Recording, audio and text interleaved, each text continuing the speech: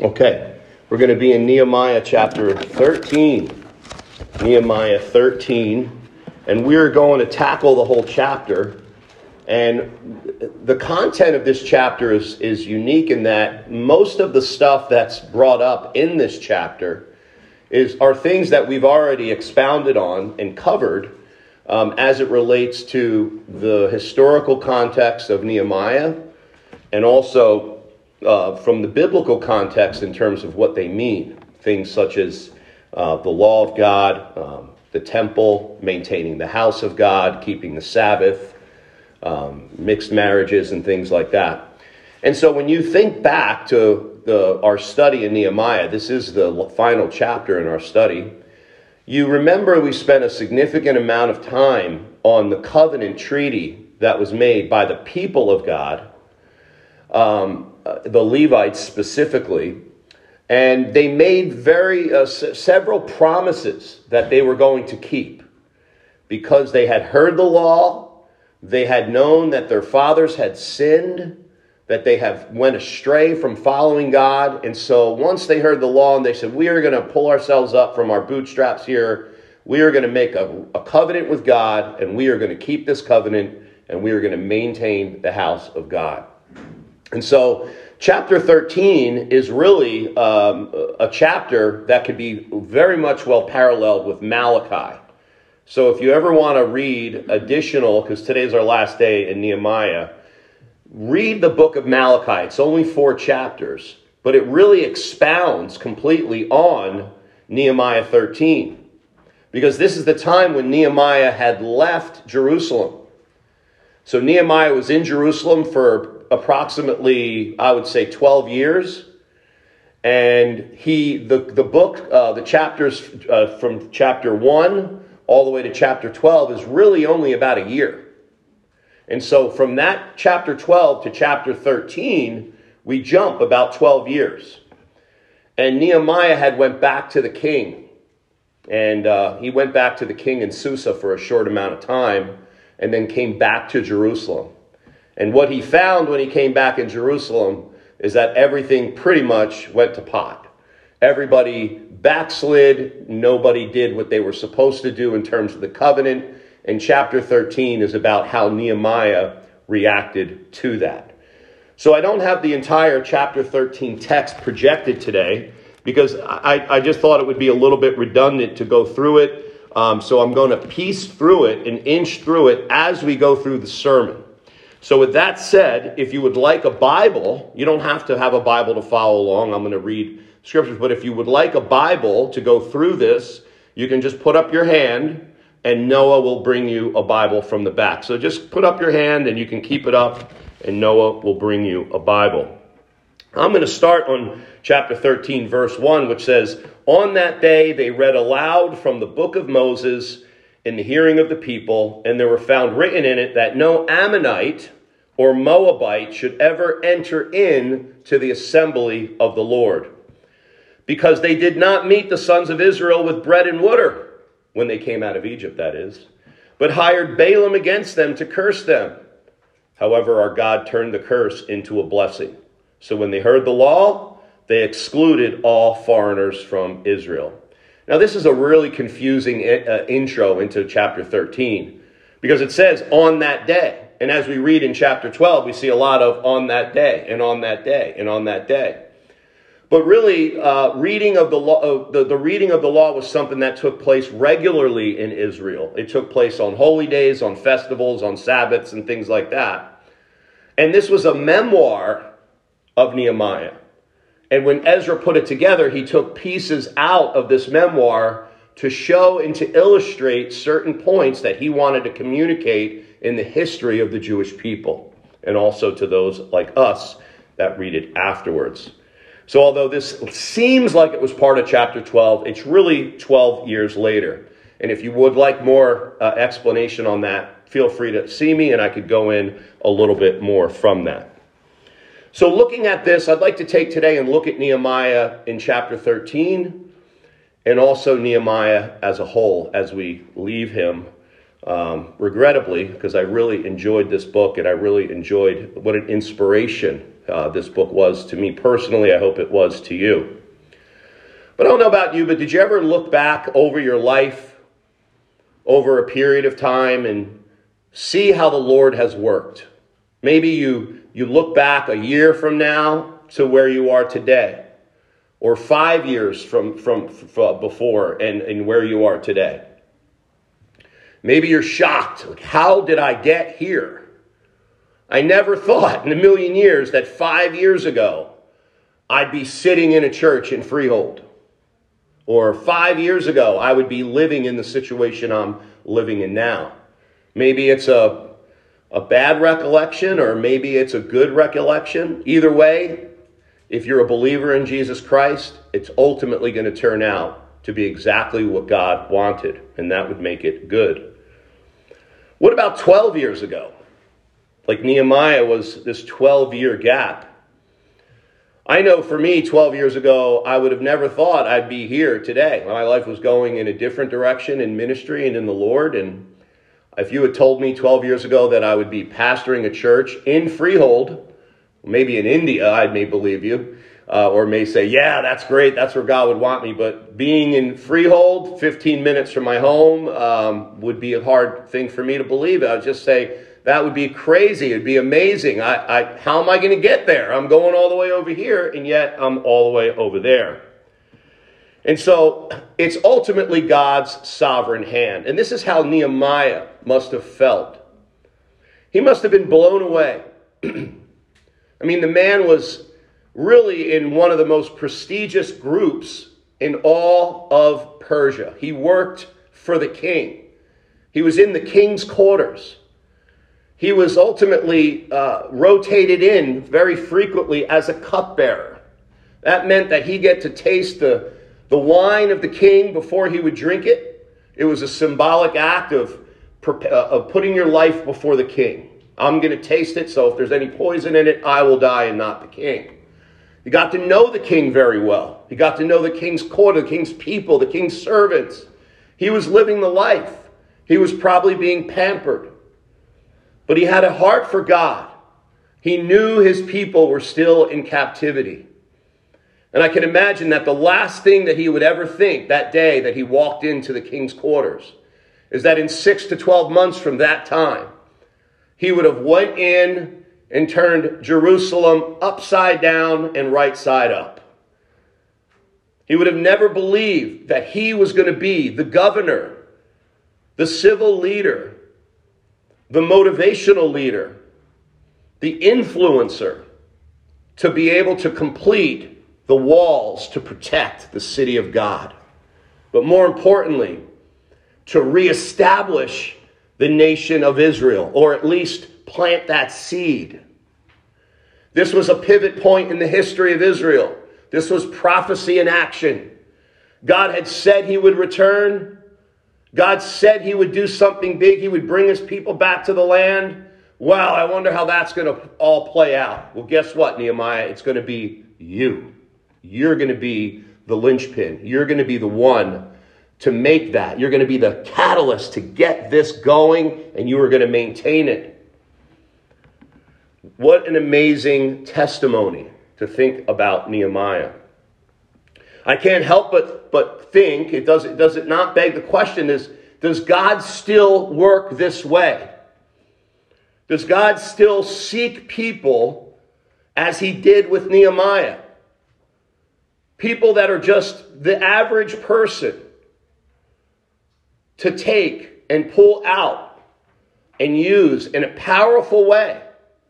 Seemingly maybe a little small step, but ultimately in a powerful way for the building of the kingdom of God.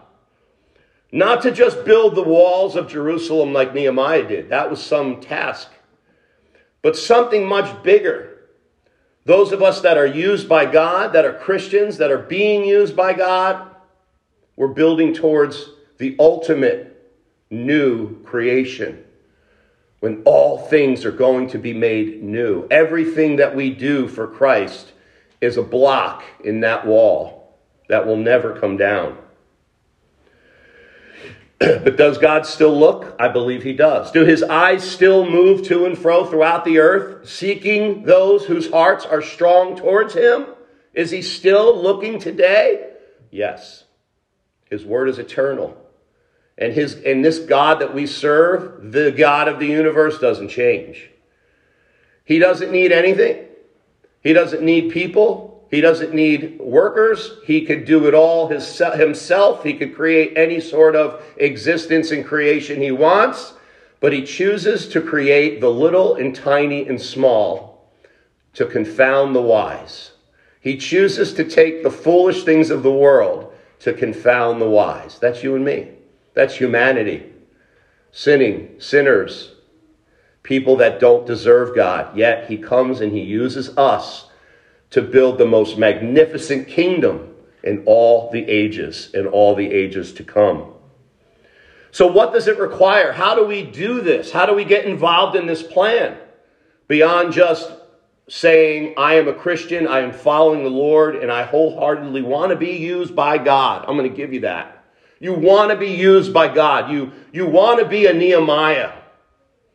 Well, it requires one tiny little item, which Nehemiah, throughout the whole entire book, illustrated very well.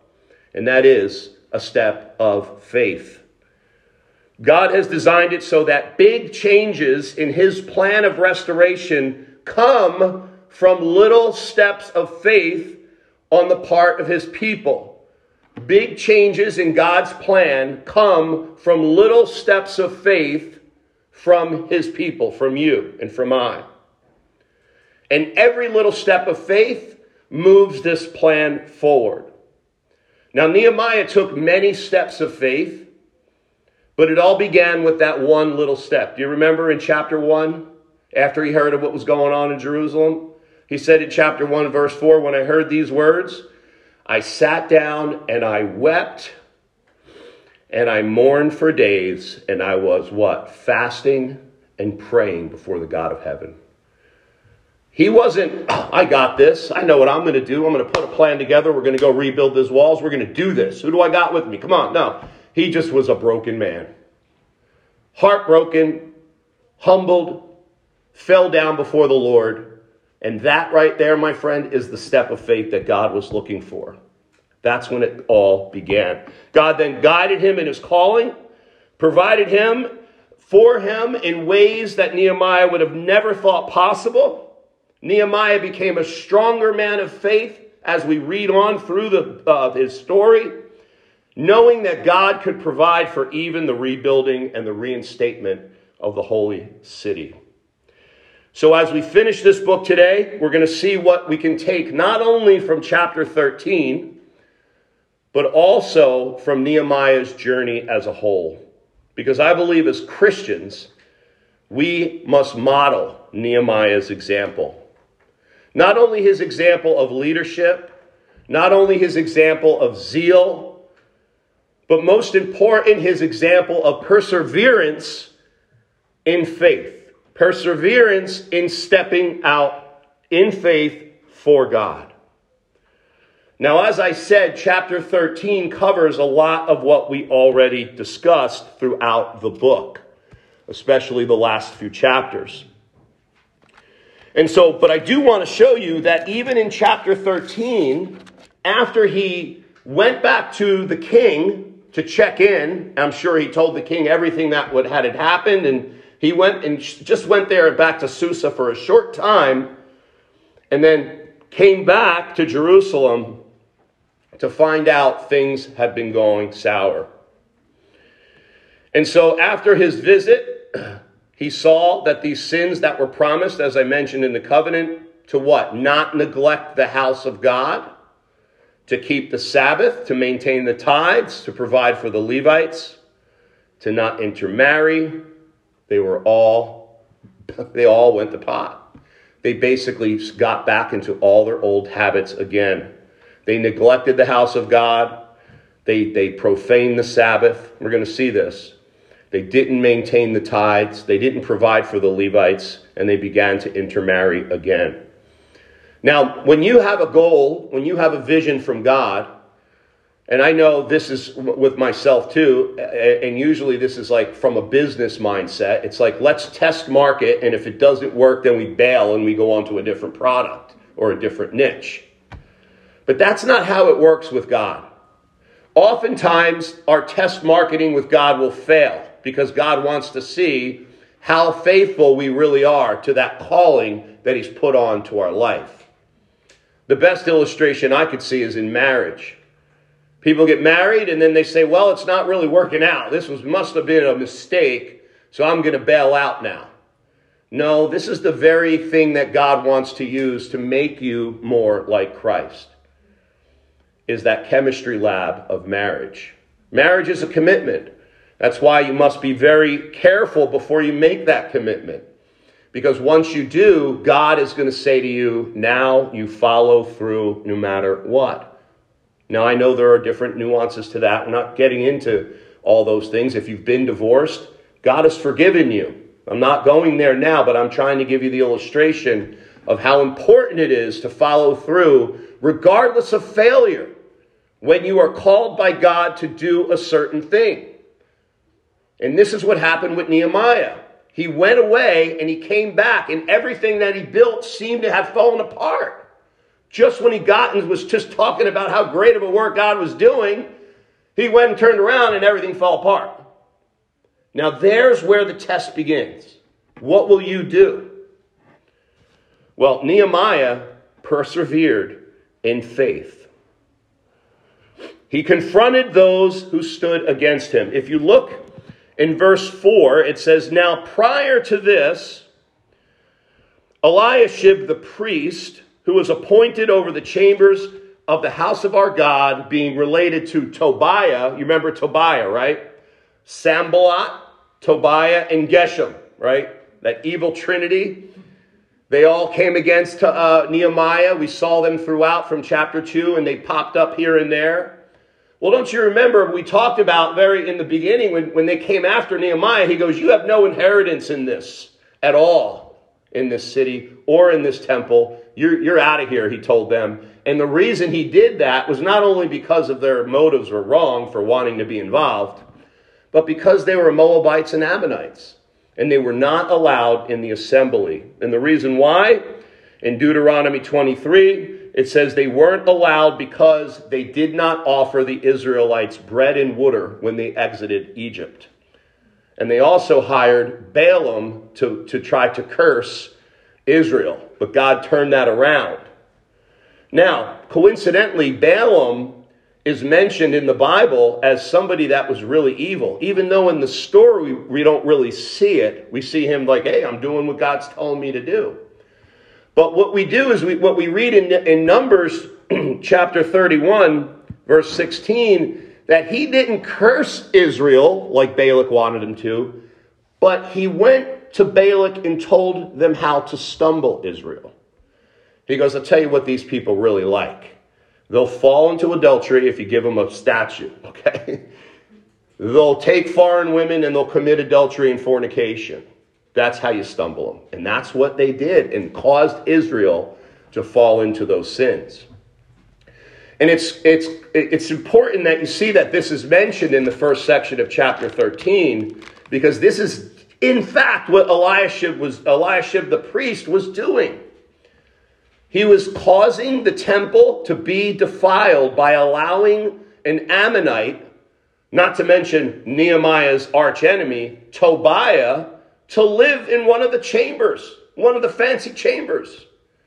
See, what would happen is important people, it was only the priests and the Levites, but those people that would travel in to service the Lord in the temple, they would have chambers set aside for them to live. And this temple wasn't elaborate, so what Eliashib did is he took out the room to store all the tithes, he cleared that out, and let Tobiah move in there. So this was a really great sin. And Nehemiah, he stood, confronted this priest, and he took action. He didn't go, man, this is just I can't believe this is happening. You know what? You want this temple to be defiled? Go ahead. I'm done. Nope. He said, I was called to finish this job, and I'm going to do it. So what did he do? He did like Jesus did. He went in and he cleared out the temple because of for the purposes that they were doing it were wrong. Get Tobiah out of here. Get his stuff out of here. He threw them all out and he moved all the tithes and all the offerings back in for the priests. So he took that step of faith and he confronted those who stood against him. And then when you go down to verse 10, he basically rebuilt that which the people torn down as it relates to the provisions for the priests. And so if you'll see in different sections of chapter 13 that this is very obvious that these are excerpts from his memoir, because each section starts with, I also discovered, and in these days I saw, and in those days I saw. So this is little things that he saw. So picture Nehemiah being a little bit older, writing this memoir and telling about what happened, and then Ezra putting this all together for the history of the Jewish people while he still had his hands on it. And he's piecing this together so to tell a complete story. It's not necessarily a complete narrative like we would want. So he says in verse 10, I discovered that the portions of the Levites had not been given to them, so that the Levites and the singers who performed the service, they had gone away, each to his field.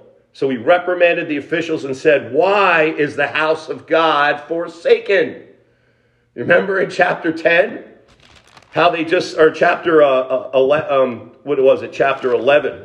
No, chapter 10, the house of God, the house of God, the house of God, the house of God. All about the house of God. When they're going on and on, how they're going to keep the house of God.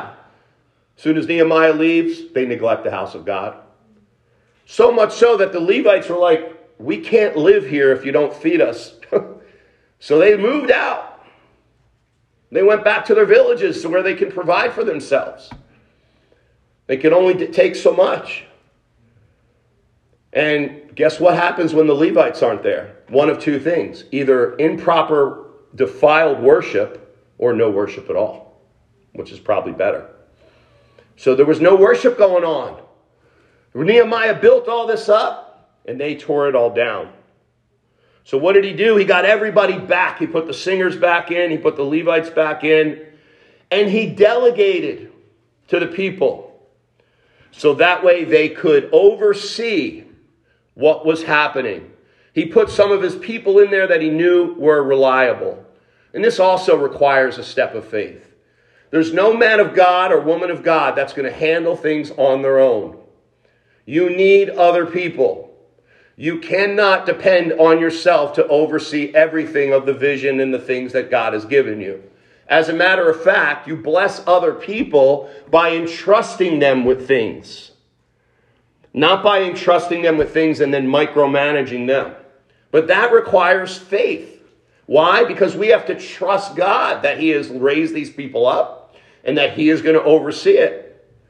We have to have them make them accountable. We have to expect and inspect. We have to make sure they're doing what they're supposed to be doing. But the entrusting is something that allows them to scale out and allows Nehemiah to be in more places. And this required faith. And he did that. And again, he says in verse 14, remember me for this, O God. Do not blot out my loyal deeds which I have performed for the house of my God and its services. We'll talk a little bit more about these sayings because they're after each one about him asking God to remember him. And so he also did things like he rebuked the Sabbath breakers. They were selling food on the Sabbath. There were people from Tyre that were camping out on the Sabbath just outside the walls to tempt the people of Israel. He pulled them out. He said, get out of here. And he put his servants and guards out there to make sure they didn't do that. And then he really got angry about the intermarrying that was the lack of purity of the seed of Jerusalem. They went back and started intermarrying the daughters and sons of Ashdod, Moab, and the Ammonites. How about that? So they're taking the people of God that aren't allowed ever in the assembly and they're intermarrying them. You see, is that not a deceptive act of Satan? He's making sure that the house of God will be polluted forever by enticing them with lust to pollute that seed. And Nehemiah, he got physical. Some people say that this is a little bit harsh, verse 25. I contended with them, and I cursed them, and I struck some of them, and pulled out the hair, and made them swear by God. Wow, that hurts. But you see, Nehemiah is not just the average Christian going around beating people up for not following the things of God. Who's Nehemiah? He's the civil leader. He has the authority of the sword. He could throw these people in jail. He could take these people and punish them. He could do whatever he needs to do in this so-called theocracy over Israel that he was in charge of. So he faced all this difficulty. He stepped out in faith. None of this was easy. None of this was a definite win. But he trusted God in these actions because he had faith in the calling that God had given him. And so restoration and rebuilding may have been his overarching purpose. Go, Nehemiah, rebuild the walls. But the vehicle that God used to accomplish that was persevering faith in trusting God's plan without giving up. Isn't that even part of our own salvation? What does God promise? That we will persevere till the end. He promises us that. That implies work, doesn't it? That implies getting through difficult times. This isn't earning wages to get to earning, doing good things morally and earning your way. That has nothing to do with what we're talking about here. This is talking about salvation. It's by what? Faith. But it's by persevering faith. And so that's what he showed. Now, how can we model this? How can we leave this study of Nehemiah and say, you know what, I want to take this and I want to apply this to my walk with God? Well, first of all, what we have to do is step out in faith. That means you have to get uncomfortable. You have to be willing to get uncomfortable to do things for God. Willing to get uncomfortable. What does that mean? That means stepping into the unknown.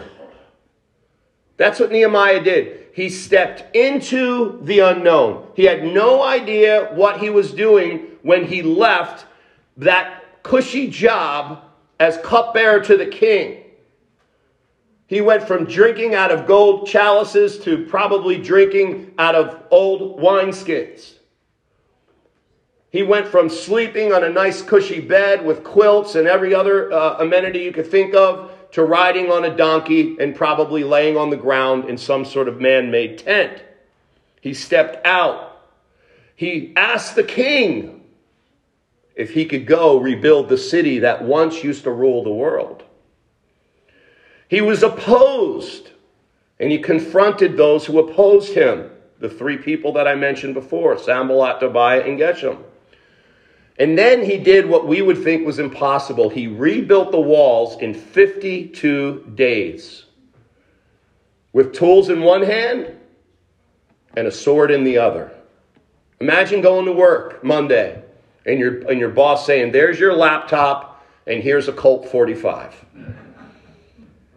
We may be under attack today during this job.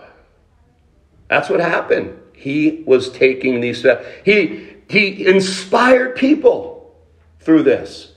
He abolished the usury. He took no money for himself. He set the example. As a result, what happened? Because he took the step of faith, many people heard the law of God that had never heard it before. Many people were taught the law. Many people reinstituted the holy festivals. They were inspired to seek God. They even made a covenant. They populated the city. They put the temple back in place with all of its rituals, sacrifices, servants. They dedicated the wall. They made a procession. They were worshiping with servants and hymns and timbrels and lyres, all because of one little step of faith that one insignificant man made into the unknown.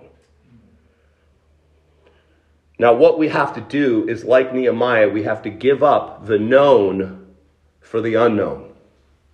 You have to give up the known for the unknown. What do you know about where you are?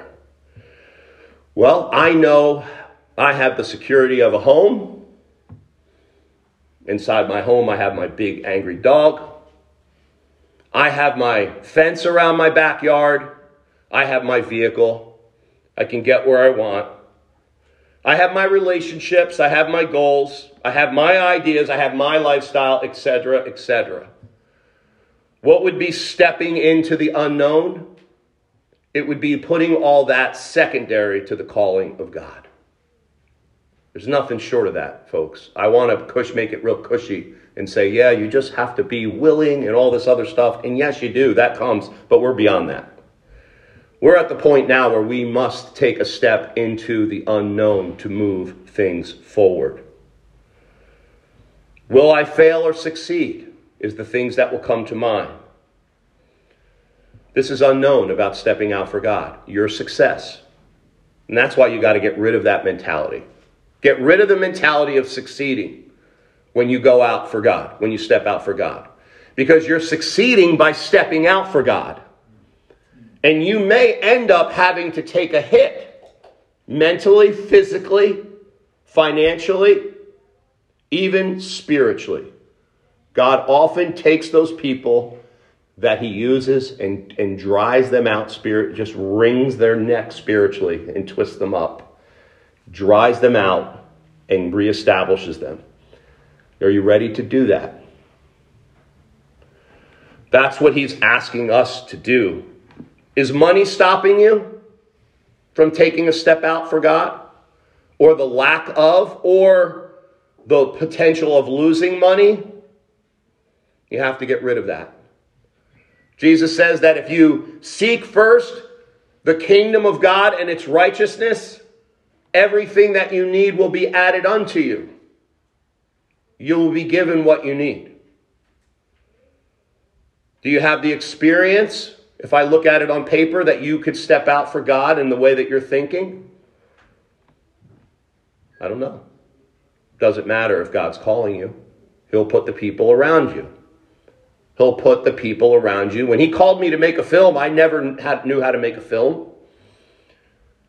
And yes, it was a real film. When I tell people I made a film, like, oh, that's nice, good, yeah. What, did you have a little phone? No, we used it. It was a film. It was a movie. It went in the theaters.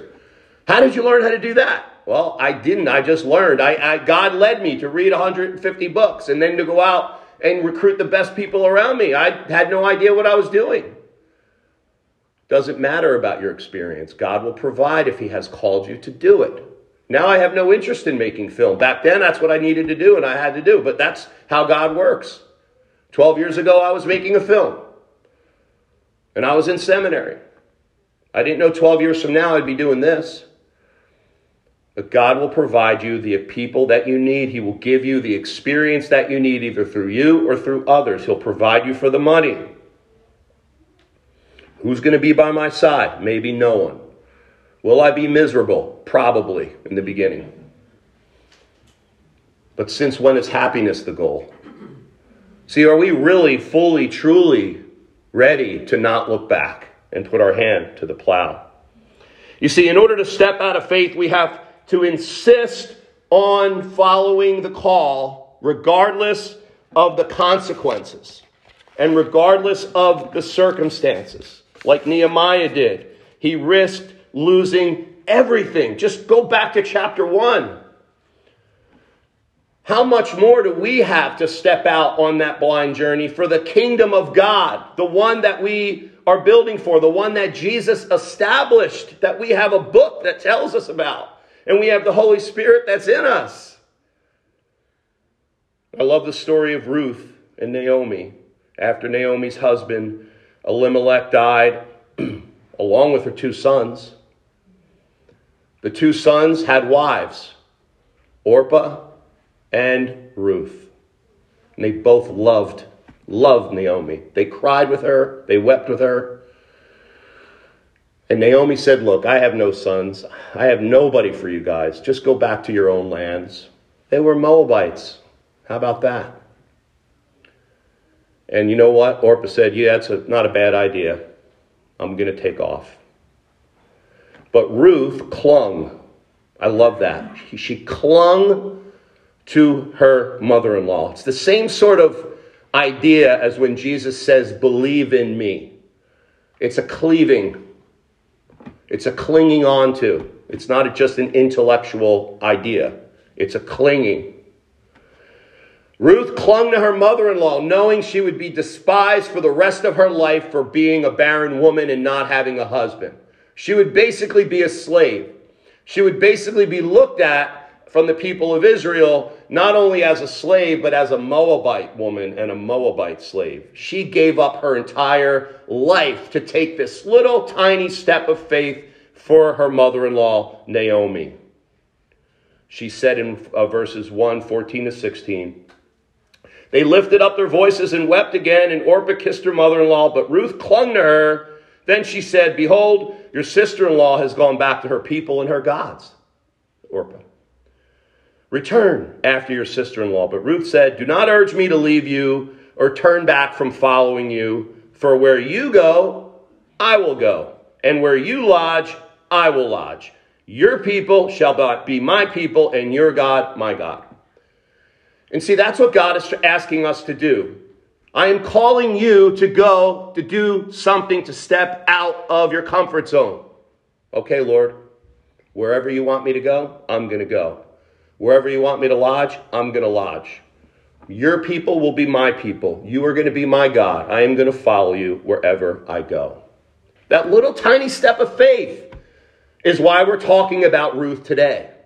She, like Nehemiah, had a book named after them. More than that, she ended up having a son with Boaz named Obed, who happened to be the father of Jesse, who was the father of David. Will you be an Orpah? You can live that life. You can go back to the familiar, or a Ruth. Do you want your faith to produce a David or one of Orpah's descendants? Can anyone name one of them? Who? Goliath was before. No, he was after. Would you want a Goliath or a David? The Engholms are always tripping me up. And you would think it would be Rebecca. Now, in order to take this step of faith like Nehemiah, we have to emulate Christ's faithfulness in his mission. Because there's this, do you see the parallel here with Nehemiah and Christ? Nehemiah emulated Christ. He was a type of kingdom builder as Christ was. He set out on a journey to rebuild the torn down creation from sin. He fully relied on the Father. He confronted and defeated the evil before him. He reinstated the people of God. Jesus reestablished the priesthood, and the true Sabbath he fulfilled in himself.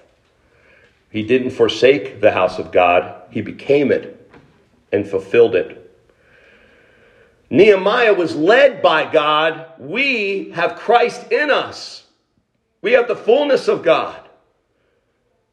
2 Corinthians 13:5. Do you not realize this about yourselves? Jesus Christ is in you. Nehemiah didn't have that. We do. We have the Holy Spirit in us to guide us, empower us, and lead us and point us in the direction, guide us in the direction. But we have to take a step of faith. What's stopping you from stepping out into faith? Into that step of faith, I should say. What's stopping you from doing it? Do you fully understand the gospel of Jesus Christ? The gospel is Jesus Christ giving up his life. God dying, taking his life, so that we can live. But we don't live for him. But we don't live for ourselves. We live for him, the reason we were put on this earth. That's what true humanity is all about. True human beingism is living for God fully, because that's what we were made to do. We were made in the image of God. We're made for only one purpose. Everything else is a result of the contamination of the human race and us trying to get back to that thing of living as a human being. And the gospel allows us to do that because Jesus gave his life for you. So how much more should we give our life to him beyond just the ticket to the better afterlife? That's nothing compared to what he desires for us, in that we take a step out and get involved. And I'm speaking beyond your everyday stuff.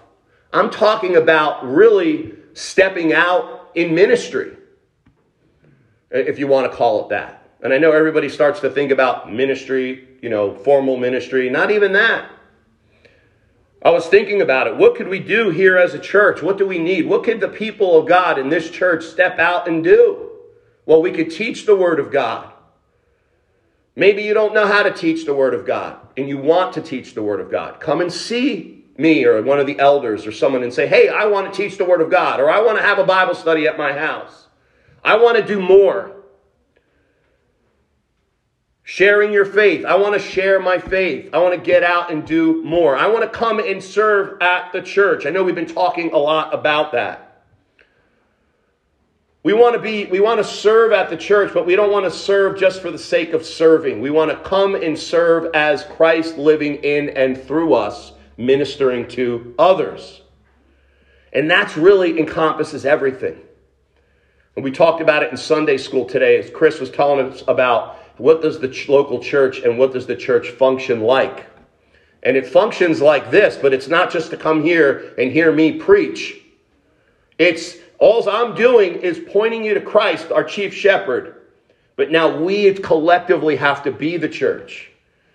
And when we look at what God has given us here, are we using it to the best of our ability? When he calls us to an account as a church on that day, and he says, look at the talents I gave Faith Evangelical Church. What did you do with it?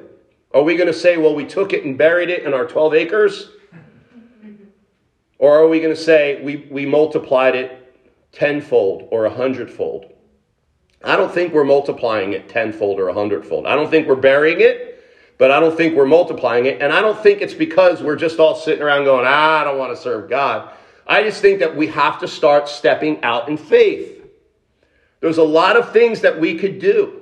I was thinking one area. Imagine one area out here that just had, imagine if our church was on a bus stop. And every Sunday morning after church, we had 100 people out there sitting waiting for the bus. And we just drove by them and waved to them. Hey, how you doing? Praise the Lord. And somebody says, you know what, Pat? I think we should put Jesus Saves on the billboard outside. I would say, yeah, that's a great idea. No, I would say, you know what? We need to start ministering to those people. We need to go out there and preach to those people every Sunday. We need to go out there and offer them some donuts and gospel tracts and invite them in for the sermon while they're waiting, right? We would do that. I know you would do that. I know who you are as a church. But there's a world out there that I believe we're missing. And I believe it's the digital world. And not that I want to become this promoter of, let's send sermons and let me do videos and all that. And I know Gabriella does a great job with what she can do with her time. But I just thought about it. I said, imagine if we had somebody that had a vision for the social media that they wanted to reach, and you can do this. Everybody in Freehold, on Facebook, on Instagram, on whatever other gram there is out there. And we had somebody to do that. Imagine the reach that we could do just by getting them the Word of God or just sending them an invite to our church. That's one of the things I'm thinking about. That's a big step of faith. And you go, well, I don't understand the internet. Learn it. And I can go on and on and on. You have a church behind you. You have a pastor and elders and leaders behind you. You have the resources. And you have Jesus telling you to go. Now you have to take the step of faith. And I believe that's what we saw in Nehemiah. I hope that you can review this book. And like I said, go through the book of Malachi if you'd like to have some extra stuff. And read it, listen to it. I listened to the whole book the other day during one of my son's football practices, or on the way to the football practice. I think it took me like 25 minutes on Audible to listen to the whole book. Read it a couple more times with the mindset of, how can I be like this guy? Lord, how can I take a step of faith? What can you have me do to get out of my comfort zone, to serve you, and to impact the kingdom like he did? And amen. And Nehemiah never thought God did answer his prayer. Because what is his prayer? God, remember me, remember me. I think God remembered him. Gave him a book that's going to last into eternity. So what happens to Israel next? Well, in about 100 years, they're conquered by Alexander the Great. He conquers the world. Then we have the Maccabean Empire. Then we have the Hasmonean Empire. And then we have Jerusalem being captured by Rome. And then we have Jesus. So there's your history of Israel quickly. So speaking of Jesus, we are going to start a new series next week in Hebrews. So we're going to take Hebrews verse by verse. We're going to learn about Jesus and the supremacy of Jesus over everything that we just talked about in the law, the Levitical priesthood, and even Melchizedek. So now we are going to partake in the Lord's Supper. We are going to examine ourselves before we do this. We know that the Lord's Supper is not something that actually happens to us physically, necessarily, other than the physical eating and drinking. It doesn't turn into Jesus. That's not what we believe, as the Bible teaches. What we believe is that this is a sign and a symbol. It's a sign, and better yet, a seal. The Lord's Supper is a sign and seal of the intimacy that we have in Christ. It's a sign that points backward to what he did. It points forward to what he's going to do and what he's doing. And most importantly, it points inward to the heart of the gospel in us. That Christ, that we are appropriating Christ. We are receiving the fact, the word of God that he died for our sins when we eat that bread. It represents his body that we are becoming one with. And when we drink the juice, it's symbolic of the wine, which he says was his blood for the remission of sins. So this is a grace, my friends. This is a grace that God gives us, a spiritual grace of refreshment. So cleanse your heart.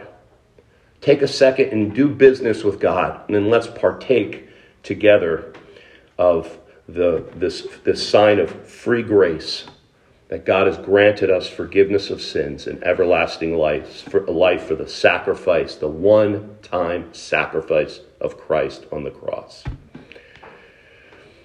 Father, please, as we come before your table, Lord, cleanse our hearts, forgive our sins.